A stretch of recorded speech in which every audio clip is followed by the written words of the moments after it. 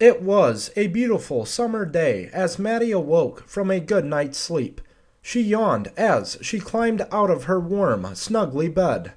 She grinned a little as her little house shoes hit the cold floor.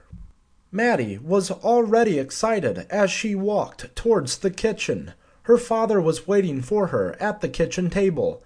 They both had a big adventure planned today. Her father had a big grin on his face that morning. "What would you like for breakfast, dear?" he asked. "I'll have some cereal, please," Mattie exclaimed. "Coming right up," her father stammered. Her father got a bowl down from the kitchen cupboard and began to pour Mattie some cereal. Her father began to do a little dance as he waltzed around the kitchen to get a spoon.